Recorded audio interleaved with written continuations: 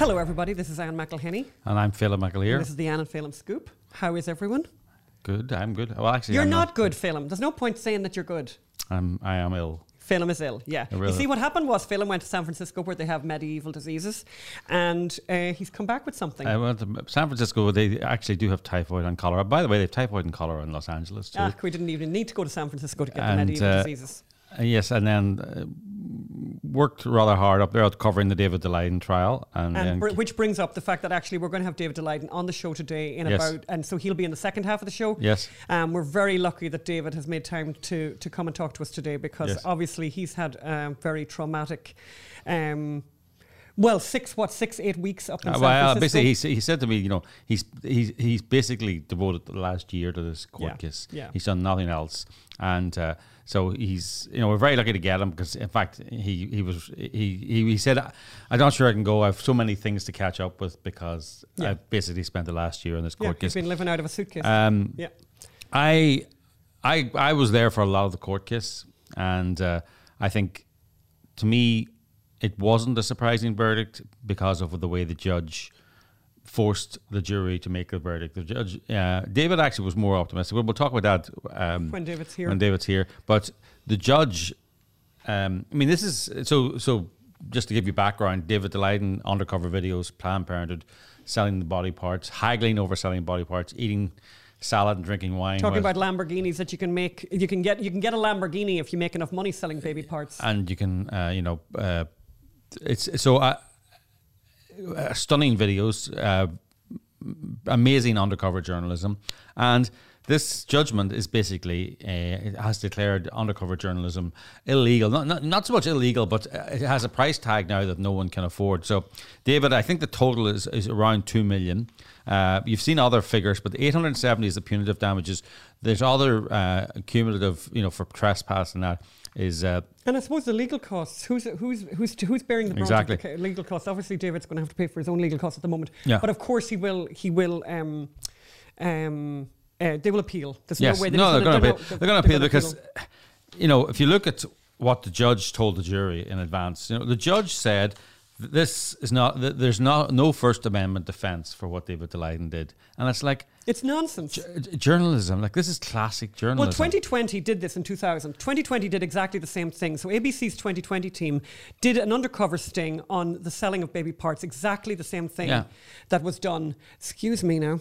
Yeah. Sorry. Cat doing something disgusting. We're talking here. So 2020 did exactly the same thing, and 2020 haven't, received any kind of punishment or weren't sued in the same way. Yeah. So this is ludicrous. Yeah, and also when you think about all those people who go undercover to go to meat factories to show animals being mistreated.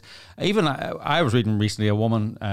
It was a different story, but she'd went undercover and worked in an Amazon fulfillment center for 6 months. To find out the slave conditions that were there. And let's just say if she'd done that story and Amazon's share price had declined 5%, right, from her exposures. That would be something like 3 billion or 6 billion for Amazon's share price. She would be liable for that 3 billion. That's 6 billion. So hasn't made undercover journalism illegal, but it comes with a mighty price tag. And undercover journalism on Planned Parenthood comes with a $2 million price tag. I mean, the judge even told the jury that they must find that he committed trespass. Oh, yeah. In advance of the jury withdrawing, he actually said to them, he gave them that instruction that, he said, don't bother deliberating on that because actually I've made a decision. You have only one possible answer here, and that is that he is guilty of trespass. But we're going to hear more from David. Yes, we're going to talk to David in the second half. So we're going to be talking to David. But actually, a very funny thing that happened this week, I think it's very funny. Phelim, you found a photograph of Danny DeVito and Mark Ruffalo. And it's just hilarious, just to show how, disconnected people in Hollywood are from reality. So you have Danny DeVito, and we're showing the photograph right now up on the screen here. You can see it on YouTube. You can. Danny DeVito standing beside his dear friend Mark Ruffalo, and Mark Ruffalo is saying happy birthday or whatever. And the two of them, so he's saying happy birthday, just take it in, happy birthday, and they're both wearing Planned Parenthood t-shirts. I stand with Planned Parenthood. And as a lot of people, so we put this up on Facebook. How many people have commented so far? Over 1,000. It's one of the most popular posts we've ever put on the Gosnell Movie Facebook page. And basically most people are saying on the Gosnell Movie Facebook page, most people people are saying basically, luckily Mark Ruffalo and Danny DeVito's mothers didn't stand with Planned Parenthood and actually decided to have those people. But and then the fact that they're celebrating someone's birthday.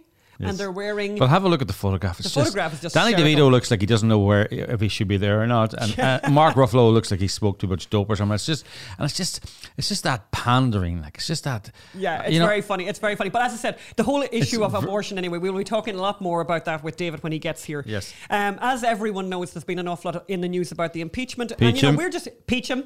We were just trying to work out earlier, half the people... I think there's a certain large population of people who aren't watching anything to do with the impeachment because... That's me. And Phelim is in that group. I apologise to the viewers and listeners of the Alan Phelim Scoop. I know I should be watching the impeachment and I should be telling you and I should be giving you analysis, but sorry, the Congress and the media, these are the same people who for 2 years told us that the Trump campaign colluded with Russia to swing the election, to subvert democracy, etc., etc. And to be honest, it's not so much I believed them, I thought, well, there might be something there. Maybe there could be something there. And there's nothing there. There was nothing. There was no there there. There was no there. Like, it was 2 years of wasted journalism, congressional investigations. And you know what? I just can't take you seriously. And you can't take, I mean, in fairness, like, you can't take Adam Schiff very seriously. I mean, I don't know anyway, we won't make jokes about people's appearance, but seriously. Don't go on ahead. What's wrong with his eyes? That's a very odd look he's got going on there. But I've watched a little bit of it. And I think a lot of us agree that Elise Stefanik is like a complete standout rock star. Where did she come out of? I mean, I certainly wasn't aware of her prior to this. But she should be paid $50,000 a month. She should get $50,000 a month. But one of the things, obviously, that's coming out over and over again, and that the Republicans are being really good about pointing out, is this, extraordinary fact about Hunter Biden, having a father who was the vice president of the United States. And during a time when there was some questioning over a prosecutor in Ukraine, his son managed to get a job. Just knock me down with a feather. They went and did a worldwide search, an executive search, to find someone to be on their board of Burisma over there in Ukraine. And my God, would you shock her? Just how unusual is that the only candidate they could find for this job was Hunter Biden, the son of the Vice President of the United States, who just happened to be and Burisma happened to be in a bit of hot water, which the Vice President helpfully helped them to get out of. Yes, it's amazing. I mean, Hunter Biden, is there any evidence he ever went to Ukraine? I'd say now he made the odd trip, but the truth is, he had a very, very nice job. As I said, I would do anything to have a job. I suppose that executive search that they did is very much like the executive search that NBC did for a reporter, and they found the only candidate suitable was Chelsea Clinton. Indeed. The well-known journalist, Chelsea Clinton. I certainly... And by the way, there's a bit of that all over the place. I mean, Meghan McCain managed to get herself a very nice job. Yes, that was ABC or something. Actually, she's on The View now. At least that's a political role, So... Yes, so I promise I will try and watch more of the impeachment. Maybe I won't, though. I don't know. So we're just another couple of things that have happened recently. I just think this is really funny. So I don't know many of you know Nextdoor. So I have a little bit of an obsession. Magda's going to laugh now. But I have a little bit of an obsession with Nextdoor, which is an app on a smartphone which allows you, if you put in your zip code, it basically connects you with your neighbours. And particularly for people living in urban environments where you mightn't know your neighbours, it's really handy because then you can go on it and something happens and, you hear a noise or something and you can go on Nextdoor and someone will say, oh, I know what happened, a car backfired or whatever. Anyway, I'm on it and I kind of like it. And obviously, one of the biggest topics on Nextdoor, particularly here where we're living in Venice, California, is about homelessness. Like, it's dominated, and we're going to do a whole show on homelessness because it's a massive, massive story. But what's really interesting is you can imagine the politics of people in Venice. It's quite curious. I think you say that thing, Phelim, where people are very conservative about a thing they know. Yeah, it's some political philosopher said it, and so it's you're most conservative about the subject you know about best. The subject you know. So if you're living in a gated community somewhere, you might have very, very kind and caring attitude to the homeless. If you're living here in Venice, on a street where someone is, defecating or masturbating in front of your 3-year-old, you're going to have a slightly different attitude. And excuse me for saying that, but this is the stuff that I'm reading on Nextdoor. So anyway, the Washington Post, by the way, not exactly the most conservative newspaper in America, yesterday had a headline, had a story. Trump administration ousts top homelessness official as White House prepares a broad crackdown. So that basically Donald Trump was here in California and has decided to do something about the homelessness crisis. So I just put up on Nextdoor, I put the story up. I didn't make a comment, nothing like that. I just put the story up. And then someone wrote to me in a private message on the Nextdoor app and said, they've taken down your story. And I thought, so then I looked at my emails and I got this email. Hello, Anne. A message you posted was reported and removed for violating Nextdoor's community guidelines. Don't use Nextdoor as a soapbox. If you have concerns about why your content was reported or removed, do not post about it, whatever. And on and on and on and on. I didn't say anything. You didn't add a quote. You didn't add a quote. Better of all, I think, best of all is the story I posted is from the Washington Post. Yeah. So I then went, and according to Nextdoor, you're not allowed to complain on Nextdoor, and I actually forgot that. So I did complain on Nextdoor, and lo and behold, about 2 hours later, my story went back up and I've got a ton of comments on it now. But it's very interesting what obviously happened. And it's just interesting, you know, when you think about the tech world, you think about what's going up in San Francisco. Some young person saw the word Trump. And I will bet you that Trump is probably some kind of word that they search, that they have. And if it comes up, it's like, take it down, take it down, take it down. And it's kind of, I was amused. But you know what? It's a little bit of a worry. I posted a news story. I made no comment, and they said, "Get off your soapbox" to me. I mean, it's pretty aggressive stuff. Yeah. So, but we will be quoting. I'll be quoting to you from Nextdoor because it's an incredible source for news for what's going on around here with this homeless crisis, and it is a crisis. You know, we have people. There are naked people around here. There are people who are living on the streets, who are living in tents, who are defecating on the streets, and all the rest of it. And stealing everything they can. Yeah, the really big thing around here, by the way, just where we live, and it's extraordinary, is you drive around here, you walk around here, you'll see a homeless encampment, and all in front of it you will see high range bikes, really, really high level, high expensive bikes, like $15,000. All of them painted. All of them painted, all of them broken up for scrap, and they're being sold on. And I just think, I'd be very happy. I've got a bike. I'd be incredibly happy if the cops stopped me and said, prove to me that you own that bike. And I think they need to do that. Yeah. I think people need to be But there's a massive amount of petty theft, drug use. As there is typhoid and cholera in Los Angeles. And it's very funny, like Eric Garcetti, the mayor of Los Angeles, can you believe he actually seriously flirted with the idea of running for president? It's like... People are delusional. Delusional. By the way, no one's ever heard of him. But he's managed to make his city have medieval diseases. Correct. Yeah. Back 500 years. That's right. That's what we're going to get for America is medieval diseases. It's quite funny in the conversation on Nextdoor. So I actually wrote, as I said, I wrote and complained and said, this is ridiculous. I just put up a Washington Post story and I'm getting all this abuse. And I didn't get involved in the thing. I thought, let's see what people say. And someone wrote, I mean, it's really funny. I should go through all the things people said. But one of the guys somebody wrote and said something like, well, all this trouble started since Trump became president. And I'm like, are you kidding me? But loads of people piled in on that guy and said, no. Look, everything here in California is run by the Democrats. Every last part of it is run by the Democrats. It needs to be said why there's homeless. And it's not because of the recession. It's not because the rents are high. And it's not because of the recession. It's not because of rents. It's because they settled a court case that you cannot remove. The ACLU took a court case saying it's against the human rights to remove homeless people's tents and belongings from the sidewalk. And the city, rather than fight this, settled a court case, and then that allowed people to. And then they brought in a law that any theft under $1,000 wasn't a crime; it was a misdemeanor. You got a ticket for it. So, talk about setting up a stall, saying, "Come to California, you'll get all the benefits. You don't have to. You can be homeless for as long as you want, anywhere you want, and you can commit as much petty crime, not so much petty either, $1,000 as you want, and you will not be prosecuted. It is a magnet for every criminal, every person who wants to live beyond the law, beyond the rules, and there are many of them. It's got great weather, so that is why we have these medieval conditions in Los Angeles and in San Francisco.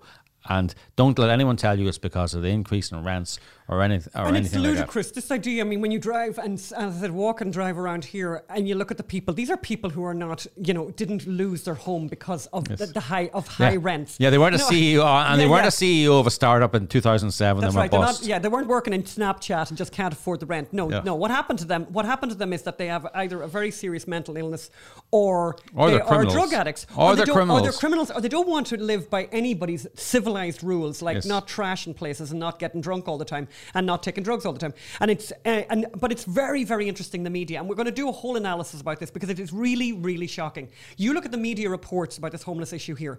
Every one of them leads off with this idea of the high rents. And by the way, and then the other side of this that also drives me nuts is the solutions that they are coming up with, the solutions to this homeless crisis that they're coming up with, is to build, and I mean, honestly, for those of you listening that are not here in California, you will really take this in. Their solution is to build housing 1 block or on the beach at a price of $750,000 per unit. That's their solution. I mean, you're over there, all over the country, in this country, and I know because I watch that HGTV. I love those property. People can buy a house in Alabama for $150,000, for $120,000, a full home. You don't need to live 1 block off the beach in California to have a home. So, but this is what they're doing. This is how completely deluded and unhinged Democrats are here. That they wouldn't even think about when you think about it, you're going to build what, 200 units, 500 units here for the same money. If you went 10 miles inland, 20 miles inland, still Los Angeles, you could build thousands of these units. Exactly. We're running out of time because we're about to ask David to join us, and I just want to say, a couple of things I want to say. One, I want to make a quick recommendation for something to watch, because we kind of neglected our recommendations of movies and documentaries to watch. And one of the recommendations we'd like to make, actually, in terms of viewing of either a movie or a documentary or a TV show that we'd really recommend, highly, highly recommend the documentary Psalm, which was made back in, I think it's 2013, and you can get it on Amazon. You can get it, you can rent it for like $2.50 or something like that. You have this plant, for thousands and thousands of years. I mean, people have been dedicating their life to make something amazing out of it. It is living art, and you can't appreciate it until you consume it. It's a lot more than just grape juice. It's a drug, really. So it's one of those kind of really fascinating things that you would never think of kind of knowing so much about. Like, so, you might fancy yourself as knowing a lot about wine. These are people who are doing the exam to be master sommeliers, and there's like 150 of them in the whole planet Earth. That's how technical it is. And you watch in the documentary 4 or 5 guys who are preparing for the exam. And it is just fascinating. I couldn't recommend it more. It's just extraordinary what people go through to become these master sommeliers. And it's super entertaining. It's unbelievable. It's amazing. So they have to know the wine. It's just a blind test. So they do it in the end. How the exam eventually ends up is they'll walk into a room and they'll get 3 whites and 3 reds, and they'll be put in front of them, and they walk in and they'll have to say the year, the grape. They'll have to say the region. And when I say region, it's right down to like the village. And the guys who are good at this will literally be able to say a south-facing hillside. It is unbelievable. And then they do this thing where they do these tasting notes, and they come out like with this incredibly fluent rush of words that are really evocative of what they've tasted. And I have a relative who actually is just one below a master sommelier, and she's been doing these exams. It's absolutely fascinating. And by the way, once you've seen Psalm, you'll probably want to watch a few of the others. But if you want to watch something delightful about something that you've never heard about before, I'd highly recommend it. It's really, really cool. By the way, just for those of you who, I know some people had written about the red pepper soup recipe, we have the red pepper soup recipe, which I had mislaid. We have it now up on the site, and I think which site is that on? On the Facebook. It's on the Facebook and it's on Instagram at the AP Scoop, and also, I make quite a number of changes to that recipe. So there, I don't do the peppercorns most of the time because I think it makes it just a little bit too hot for people. And I don't do the cream because it doesn't need it. But the full recipe is up for those people who were asking for it, because somebody complained that my recipes are a little bit too much of throw in a bit of this and throw in a bit of that. And I have to say, back in the day when I wasn't able to cook, I really hated people who had recipes where fling in a glug of that. And you're thinking, a glug? Exactly how much is in a glug? So yes, those are the recommendations. And we're hoping at the end of the show today, when we're with David, to do... to make some Irish coffee. This is going to be the challenge today. Oh, we're going to make Irish coffee? We're going to try and make Irish coffee. The whole thing with the Irish coffee, by the way, literally the only thing that you really need to focus on and worry about is to get the pouring cream to the right consistency, that it floats on the top and it doesn't, so that it ends up, your Irish coffee ends up looking like a Guinness. I'm not getting involved. That's just... We're going to do this. Okay, let's get David on the show now. Let's talk to David Daleiden. Yeah, we're looking forward to this. So we're now joined by our dear friend David Daleiden.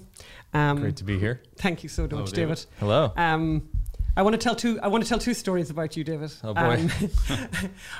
Two. Just two. Just two to get going. But we've been friends for a while, and you know, I go on the road with the Gosnell movie, and David and I end up in the same spots, and have had some very nice glasses of wine in many parts of the country, and hope to do more of that in the future. But I have a funny story about you, and then I'm going to talk a bit more seriously. But one of the stories, and it's just a poignant one, was we invited you to a party. We invited David to a party in our house. I always get very emotional talking about David, and I sat on the couch and you were sitting beside me, and this woman, a friend of ours, I won't say her name to embarrass her, she was sitting there, and I sort of realised, oh, she didn't know who David was, right? And I said to her, oh, this is actually David Daleiden, you know. This is David Daleiden from the Undercover Baby Parts videos. And she burst into tears. Do you remember that? And she burst into tears every so often. And she said basically that she had shown the videos to her daughter, and that it had a very, you know, a very significant thing. I was thinking yesterday, I came back on a flight from Arizona. I was thinking about you and thinking about how to introduce you, and I was crying on the plane writing the introduction to you. Gosh. So I don't know how well this is going to go. Hopefully I'll have had the tears all done with me now. But you know, you meet people, you meet a lot of people in life. Not many people meet somebody as significant as David. And what you've done, David, and how you've changed the whole world. And people will look back in the future, and you'll be looked at like the same people who ended slavery, is how you will be remembered, actually, David. And one of the stories I love to tell about David is, because we were on the road a bit together, and I remember being somewhere with you, and it struck me, how did you do it? You know, how did this guy do this? How was he in a room in these places? And particularly, I think when you were in Houston, I think it was in Houston. Yeah. Where, you know, David's there, Sandra is there. These are, you know, incredible people, and Sandra obviously extraordinary as well. And they're in this room in Planned Parenthood in the massive Houston operation, which looks like, it looks like a... Looks like a giant cash register. It looks like a giant cash register. And it's this huge building, and David's in there. And I'm going to stop talking in a second. And David's in there, and in the background, they are dividing out a little baby into pieces and saying, we got an arm here, and this is a good-looking heart and stuff, and a good liver and stuff. And they're speaking. And in the background, you can hear David keeping his cool and asking them questions and making them say what they're doing and explaining what they're doing. And Sandra is there. And I remember saying to you and asking you, how did you do that? How could you be there? How did you do that? How could you be there and keep it together? And you said, memorably, and I tell the whole country this, everywhere I go, I tell this story, that you said that there was no one else there to witness that they ever lived, that these children ever lived, and that you were privileged and felt the responsibility, and you were really grateful to be the person who got to do this and tell this story. This is who is with us today, David Daleiden. We're so proud to know you. We just love you, David, and we're so sorry about last week. You'll have to take over now, Phil. I need a moment. Okay.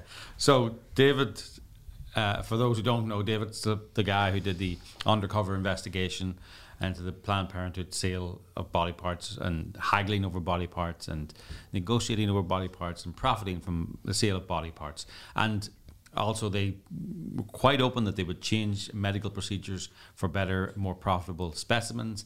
Basically, it's a massive criminal conspiracy. And David exposed all that. So the reward for that, of course, was that he ended up in court being sued by Planned Parenthood for damages from exposing this. and for trespass and for RICO conspiracy and fraud. And last week, the jury had a verdict of around $2 million. Nearly $2.3 million is the total jury verdict. Yeah.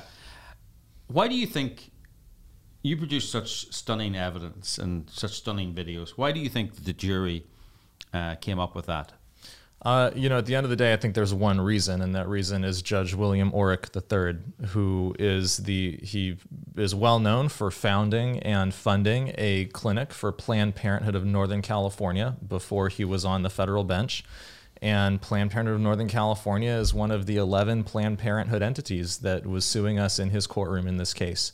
And you can look at many decisions that Judge Orrick made throughout the course of the trial and really throughout the course of the lawsuit that were directly to benefit and protect Planned Parenthood in Northern California. Yeah. Of course, I mean, he's probably the only judge in San Francisco who still has ongoing legal obligations to the plaintiffs in this case. So, we tried very hard to get him recognized as disqualified from sitting in judgment over this case. And unfortunately, there apparently was not the institutional will among the federal judiciary to hold him accountable among his peers. So I think the responsibility for how the jury was, how Planned Parenthood was able to extract this kind of verdict from the jury is that responsibility is solely at Judge Orrick's feet. He predetermined several core issues in the case before sending it to the jury. For example, he predetermined that you did commit trespass, and it was written in the jury document. It was, we have decided, it has been decided that David and his colleagues committed trespass.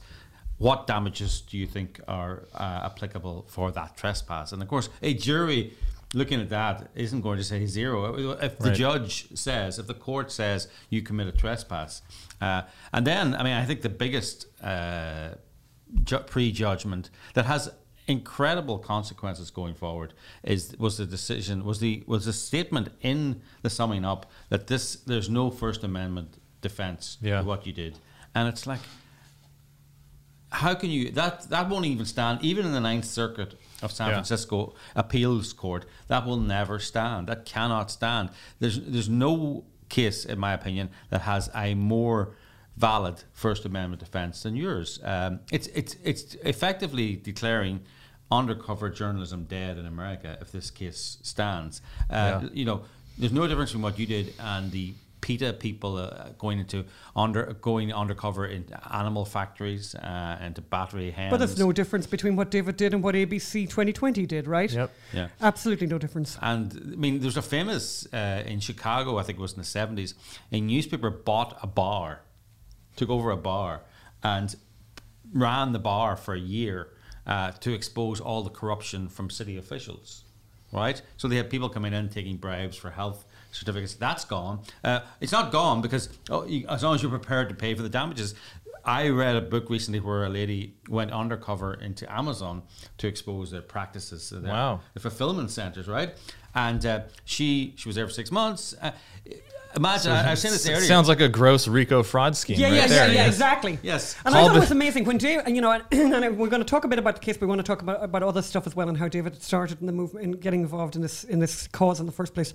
But one of the things I thought was amazing at the very beginning of the case, where they laid out, so you didn't give people your name, and they did this whole thing where it was like, yes, it's called undercover, and you didn't walk into the Planned Parenthood in Houston and say to them, oh, by the way, I'm here to expose the fact that you're selling baby parts, and they were like questioning this, and I felt like when they did that and they laid it all out, they laid it out in meticulous detail, I was sort of sitting in the court thinking, and this is of course typical me, I felt like standing up and starting to applaud and going, yes, David, this is exactly this is prize-winning, Pulitzer Prize-winning stuff. If it was about animal cruelty, by the way. If it was to do with the sale of animal parts, you would totally be getting a Pulitzer Prize for the undercover work you did. People go undercover to expose, that thing, to catch a predator.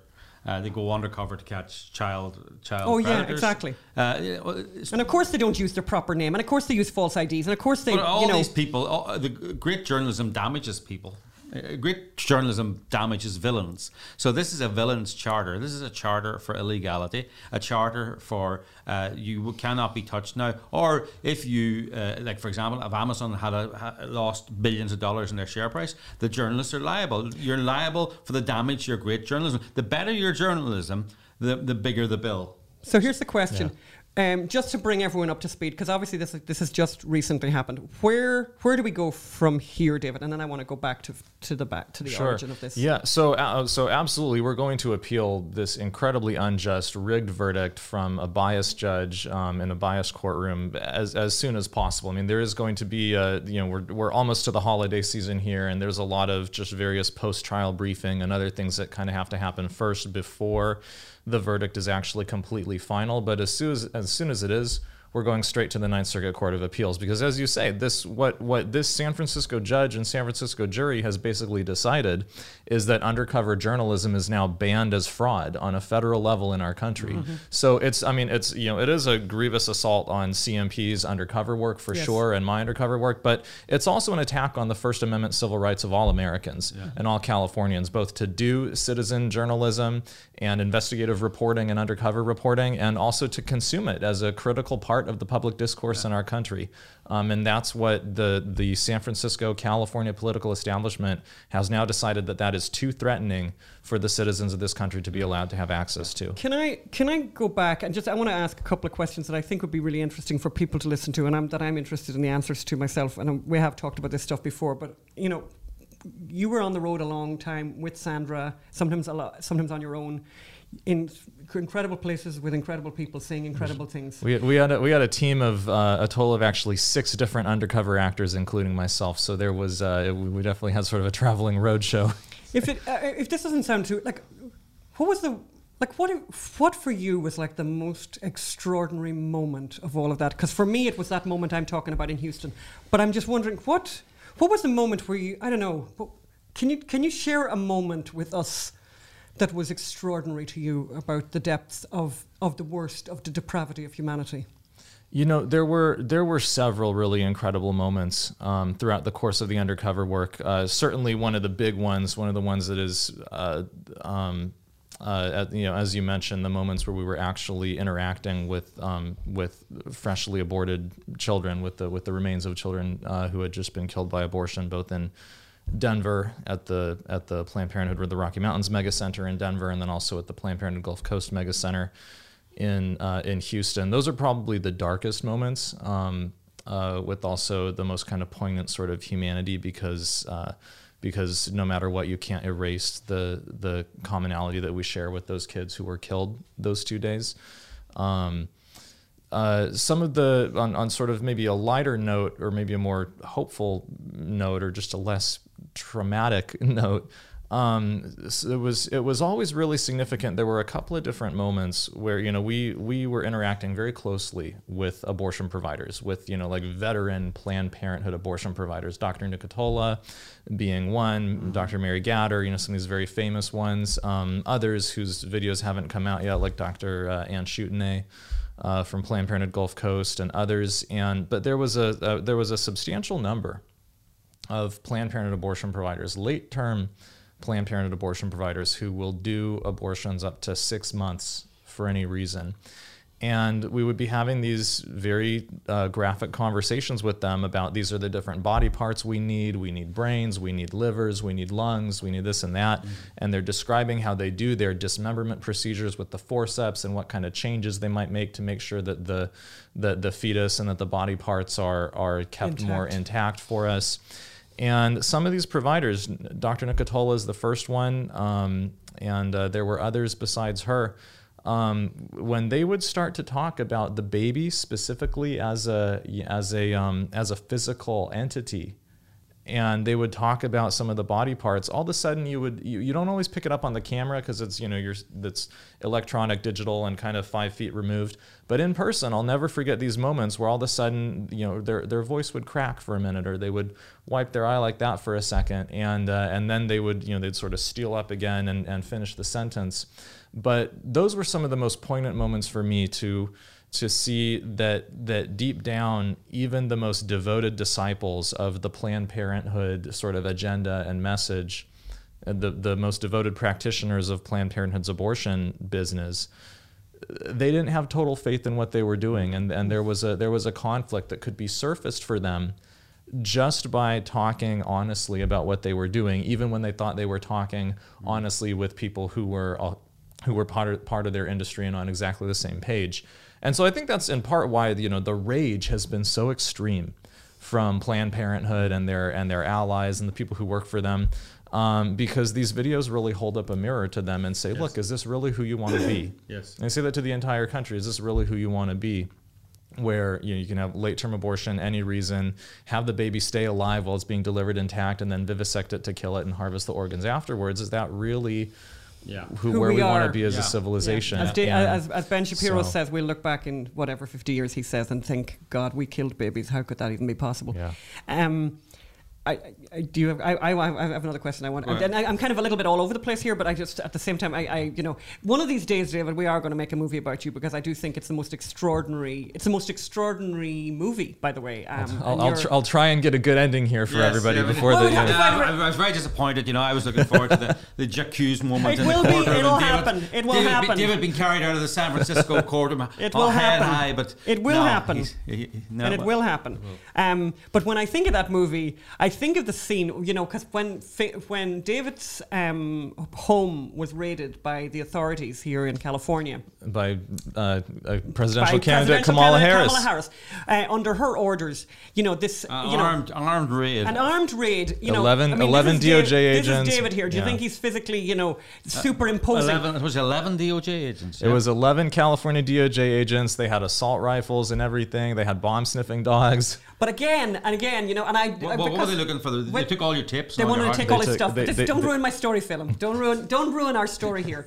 So basically, they come to raid David's place, and I think you were putting out the trash, right? I was putting out the trash. He's putting out the trash, right? The whole lot, these guys all arrive, right? And then David sort of, you know, you kind of walk them back up, right? And they go in and they start picking up all his stuff. They start picking up his laptops and stuff. And you correct me if I'm getting this wrong. And David gets on his phone to talk to his lawyer to find out, like, what do I do in this situation? And I just love this. I just love this story. So they go in, right, to David's place, right, to this obvious, like, dangerous criminal we got with us today, you know? Rico, that's right, yeah. They go in there and, you know, and they're all super aggressive and they're lifting all his stuff and looking for hard drives and stuff, because David has his stuff stored on hard drives. And I just remember we were on a flight just shortly after that, and David said to me, God, the hard drives. He was traveling with them. But so we're there, so he's there in the apartment, and suddenly one of the guys, you know, was like one of the police officers, one of the enforcement officers was a Hispanic gentleman. And, you know, without sounding far too cliched here, probably, you know, a Catholic, right? And he sort of suddenly, in the rush and all of that, stops, sees David on the phone and kind of takes in the room a bit, right? Do you want to take it from there? Because I just love this story. Sure. So there's 11 California DOJ agents, right, stomping through my little one-bedroom apartment and, you know, walking in and out of the back patio. And there wasn't even room in the apartment for all 11 of them. So like 4 or 5 of them are lined up outside with their rifles and everything, and the neighbors are wondering what's going on. And so the 6 or so agents who are in the apartment are like rummaging behind a statue of Our Lady of Guadalupe and around all the different icons I have and everything. And one of them, there was on my desk. There was a picture of Saint Michael the Archangel that Lila Rose had gotten for me actually many years ago. And the agent turns around, he looks at me, he says, you know, I have that same picture in my wallet. And I think my memory of it, or at least, of course, I'm probably making this more cinematic as I go on, but I don't think you could possibly make it any more cinematic. He looked guilty. He had the Catholic guilt for sure on his face when he said that. Okay, I'm on the wrong side of this deal here, you know. Yeah. And he basically sort of said, I thought he kind of said to you, you can keep the phone, right? And I think you were able to keep your phone. Right? They were trying to take away my phone that I was using to talk to my lawyers while they were raiding my home. Sure. So yes, they didn't end up taking that. They took a different phone. Yeah. And I want to kind of step back a bit, and we're going to notice here that on this table, by the way, it's quite funny, because I've been threatening every podcast for like the last 3 that I'm going to make an Irish coffee, and we're going to try and attempt to do that today. And David and I have always enjoyed an alcoholic beverage, so we might enjoy an alcoholic beverage during the podcast. What I'd like to do just now is to go right back, you know, I mean, right now I look at you, David. Now, to me, you're still a very young person. Who needs a haircut? I love the hair. Yeah. I'm all into the no. I told like them it's this casual. look.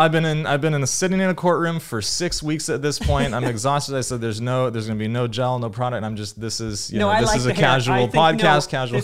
I like the hair. I think the hair has got very casual, and it's a romantic look there. But you look to me, right now scruffy. I look at you and I think you're really young. But you're old in this movement, and you have been.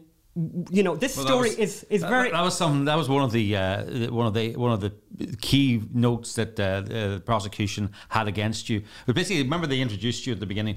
Never really had a proper job. Spent his life in the pro-life movement, and this was some kind of that was meant to be a bad thing. Bad person, But go right back, David. How did this all start for you? And I just think people will be really interested to hear that. Sure. Yeah. Well, so I grew up in a not super activist or even particularly Catholic home or anything like that. I am the child of a crisis pregnancy. That's always been part of my story, and it's always been part, sort of something that I was aware of growing up. And what that did for me is it communicated really powerfully a message that, sometimes people are going to come into the world in less than totally perfect or planned or ideal circumstances. But at the end of the day, now is always a good time to welcome a new little person into the human family.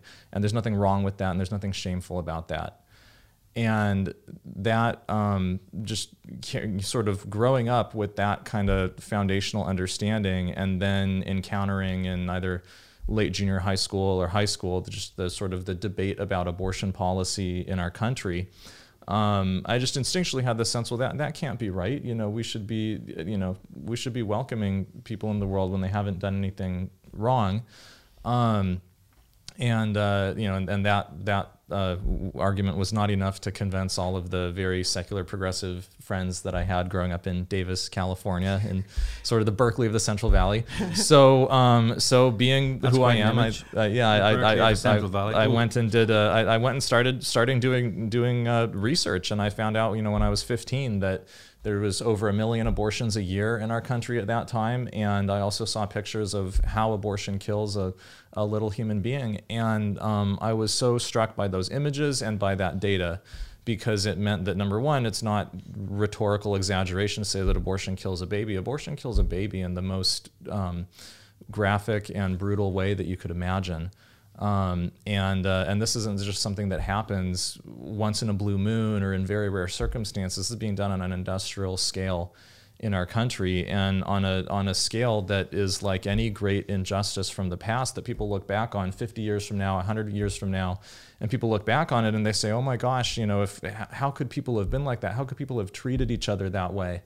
And growing up again in Davis, California, in the Northern California public school system, my kindergarten teacher sat us down when I was in kindergarten. She was African American, and she sat us down when we were kindergartners and taught us about the history of slavery in the United States, but also about the Underground Railroad and Harriet Tubman. And I just and that that affected me. I always felt that that of course, if we have the clarity to recognize how bad something was so many years ago, I think we all want to be the sort of person who would say, if I had lived at that time, I would have been different, right? I would have seen clearly through the fog of the culture of what was going on. I would have seen clearly what was going on. I would have been one of the people who was different, who stood up and said, and you are, you can't treat people that way. Exactly who you are. You can't treat people that way. Yeah. That's exactly who you are. So I try to be, I try my best, and I'm not perfect. Well, it's incredible what you've done. It's an extraordinary achievement. It's just, it's extraordinary. And then you initially worked with Lila Rose, is that correct? That's correct. Yeah, Lila and I actually met in high school. We've known each other since longer than anybody else in the movement has known of us, or known of us as something important. But so Lila's group, Live Action, and we were just at this lovely gala dinner that they had on Saturday night over the weekend. Pleasant. And it was a real blast from the past. Back at that time, Live Action was just like a little sort of local educational youth group kind of thing. But that was my first sort of introduction to the formal world of pro-life advocacy.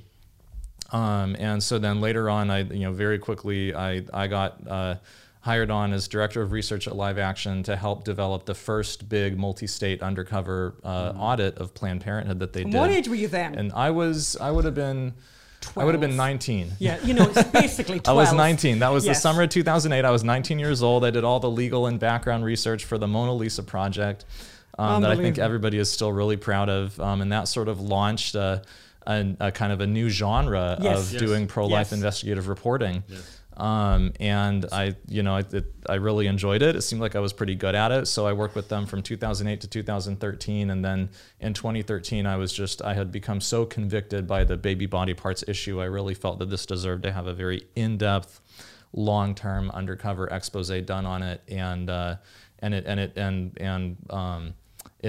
needed to have a very specific full-time focus. The question I have is, fast forward to the baby parts investigation. When you started, did you ever think that you were going to get what you got get access so easily? Which is actually part of the court case. The Planned Parenthood security protocols were ludicrous. They didn't even Google you. They did not Google you. This came out in court that if they had Googled you, did it find you out? Or your false identity and the company, they would have seen there was an obviously fake company or not appropriate and set off a series of red flags. There are emails among Planned Parenthood saying, "Why didn't we Google this person?" So, what did you think you were going to get, and did you think you were going to get as much? When you started, back when you were writing the proposal document? Yeah, I never could have imagined that we were going to get the kind of invitations into the inner sanctum of Planned Parenthood and the top levels of the abortion industry as quickly as we did. You hear anyone who's either read a couple of any of the filings in these different cases that Planned Parenthood and the National Abortion Federation has against me, or anyone who's sat for one day in the courtroom will know that they act like this is these top secret spaces, almost like a SCIF, briefing room for national security information or something. They talk about, the National Abortion Federation especially is like the gold standard of the inner sanctum, super secret. Nobody gets in without, aborting 5 fetuses beforehand, and then, with the secret handshake and everything, not to be too, not to be irreverent. But in reality, we signed the very first abortion industry trade show that we went to undercover. We signed up the investigators on the internet. It was publicly advertised, no screening, no vetting, no identification, just pay the fee and sign up. And then while they were attending that meeting in Denver, Colorado in September 2013, there were trade show representatives from the National Abortion Federation who were there. They met them at an evening wine reception, and the NAF people said, "Oh, you have a new startup that this scenario of a startup company. It wasn't even formed yet fully. We told them, we're just starting it up right now, and they said, "Oh, that's great. You should join our group purchasing program. We think that our membership would be really interested in this opportunity to sell fetal body parts to you. Join our group purchasing program. Do it through that. Come to our." They didn't say top secret meeting. They said, "Come to our meeting we're going to have in San Francisco in April in 2014. Talk to these people." Zero vetting, zero screening, and so then the NAF people have finally admitted under oath that they let our people in, our Biomax company in, because they thought that we were, quote, pre-approved, because these trade show reps had met us at this other meeting that was advertised to the public and anybody could show up off the street. So so there you go. That's their Planned Parenthood's entire case on a technical level is based on this idea that they feel entitled to zero scrutiny, zero transparency, absolute privacy and confidentiality, without ever having taken any normal steps to create that kind of private space. Exactly, actually. That is correct. It's bad enough that they think they're entitled to zero scrutiny, and it's bad enough that the judge said they're entitled to zero scrutiny, that the First Amendment does not apply to this. But then they don't make any effort to have zero scrutiny. If there was a serious hacker or state entity that wanted to get into their files, I imagine that would be no problem as well.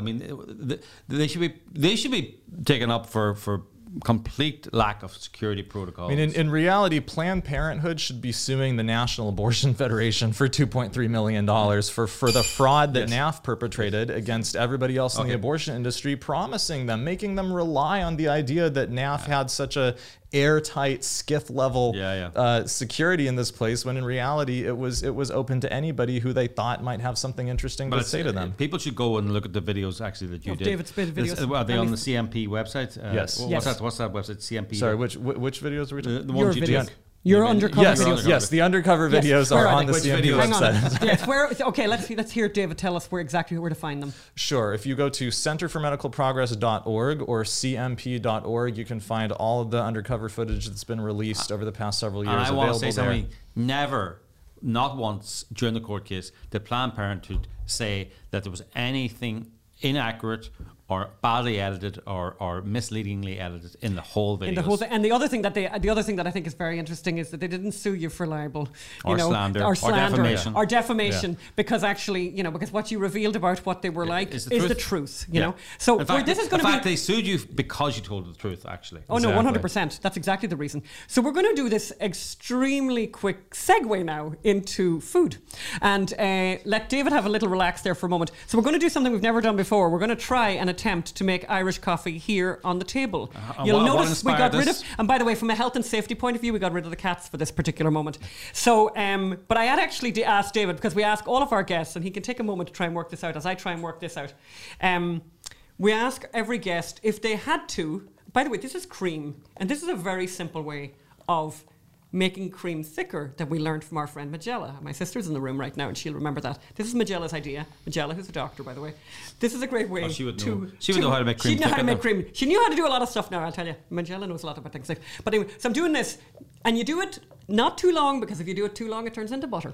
And the plan is to have it so that it's it'll pour thickly and stay on the top. Now, David, so the questions that we always ask our audience, our guests are, number one, we ask people are you famous for a dish? And I know we've talked a lot about food in the past. Are you famous for a dish? And if you had to impress someone, what would you cook for them? Number one. And then the second thing we segue into is a piece of art that you'd like to share with us, something like a movie, a poem, a piece of sculpture that is important to you. So start with the thing, and I'm going to start trying to make this coffee. Start with your recipe.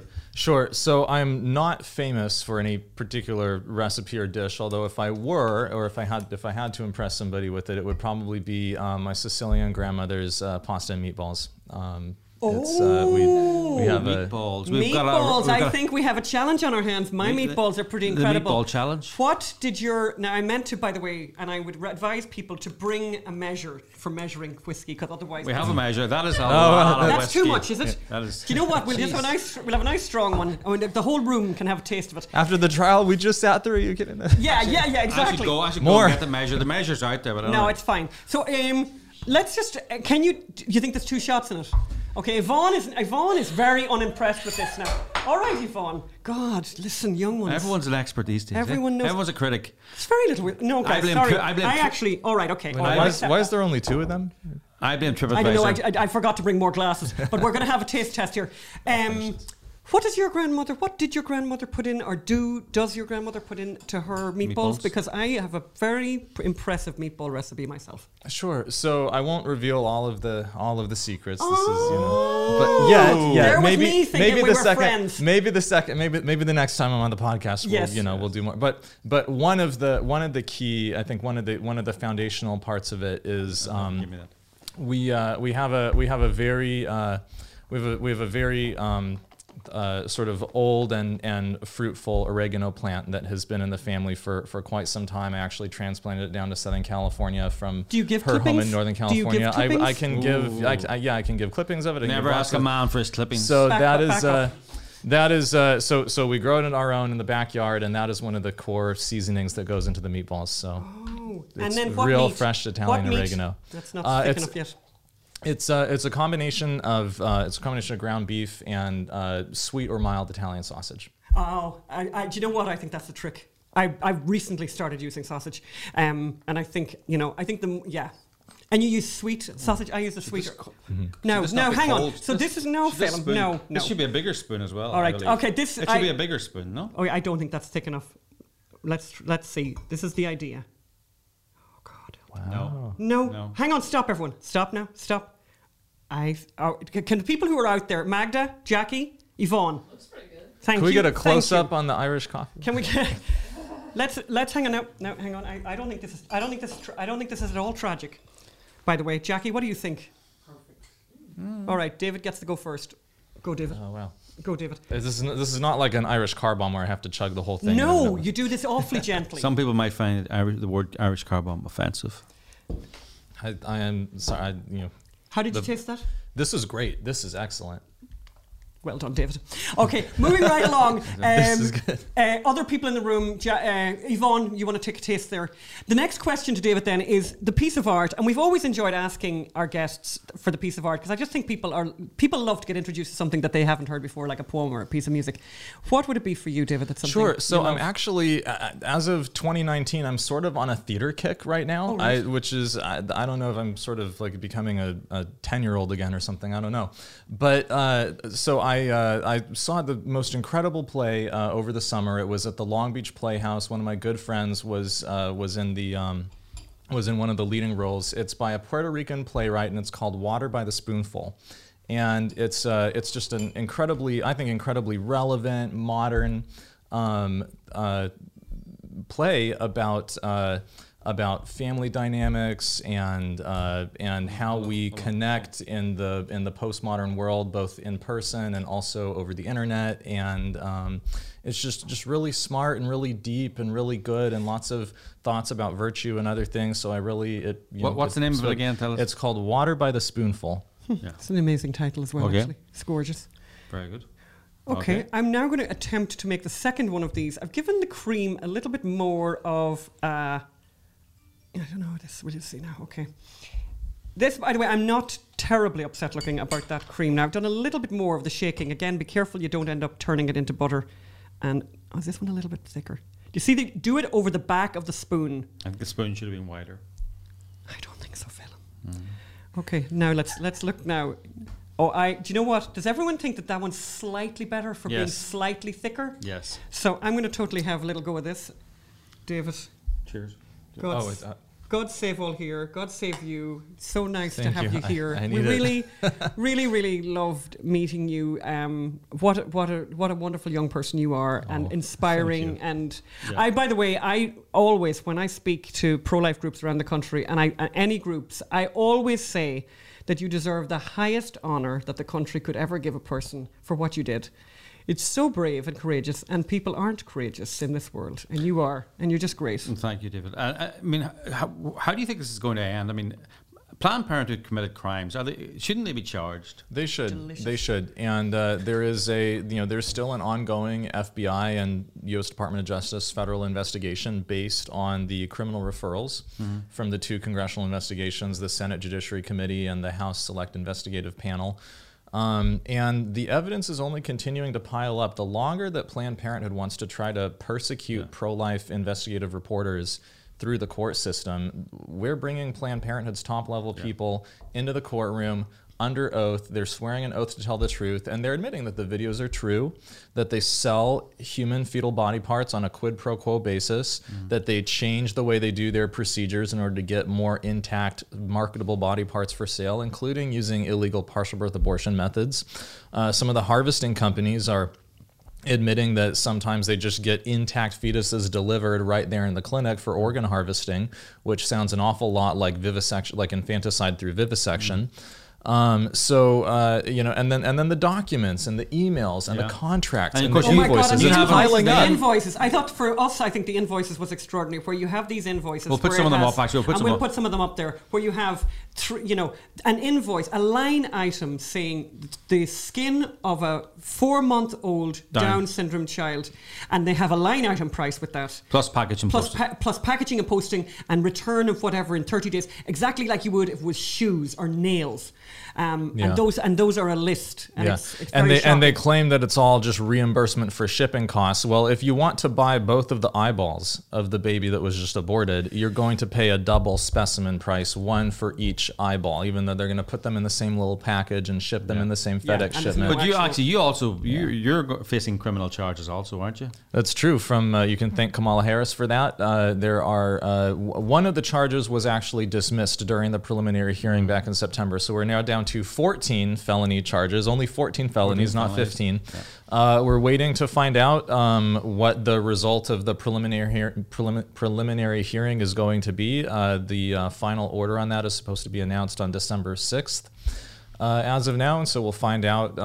We hope that all of those charges will just get thrown out, because the Attorney General's office didn't even put on a case really at the preliminary hearing. Much of our entire affirmative defense and then all of our basic statutory offenses are completely unrebutted by the Attorney General's office. The prosecutor even stood up in the middle of the courtroom and said that she did not know any definition of confidentiality for a confidential conversation under the California video recording law, which is, by the way, the core provision of the California video recording law, whether it's a permitted taping or not a permitted taping.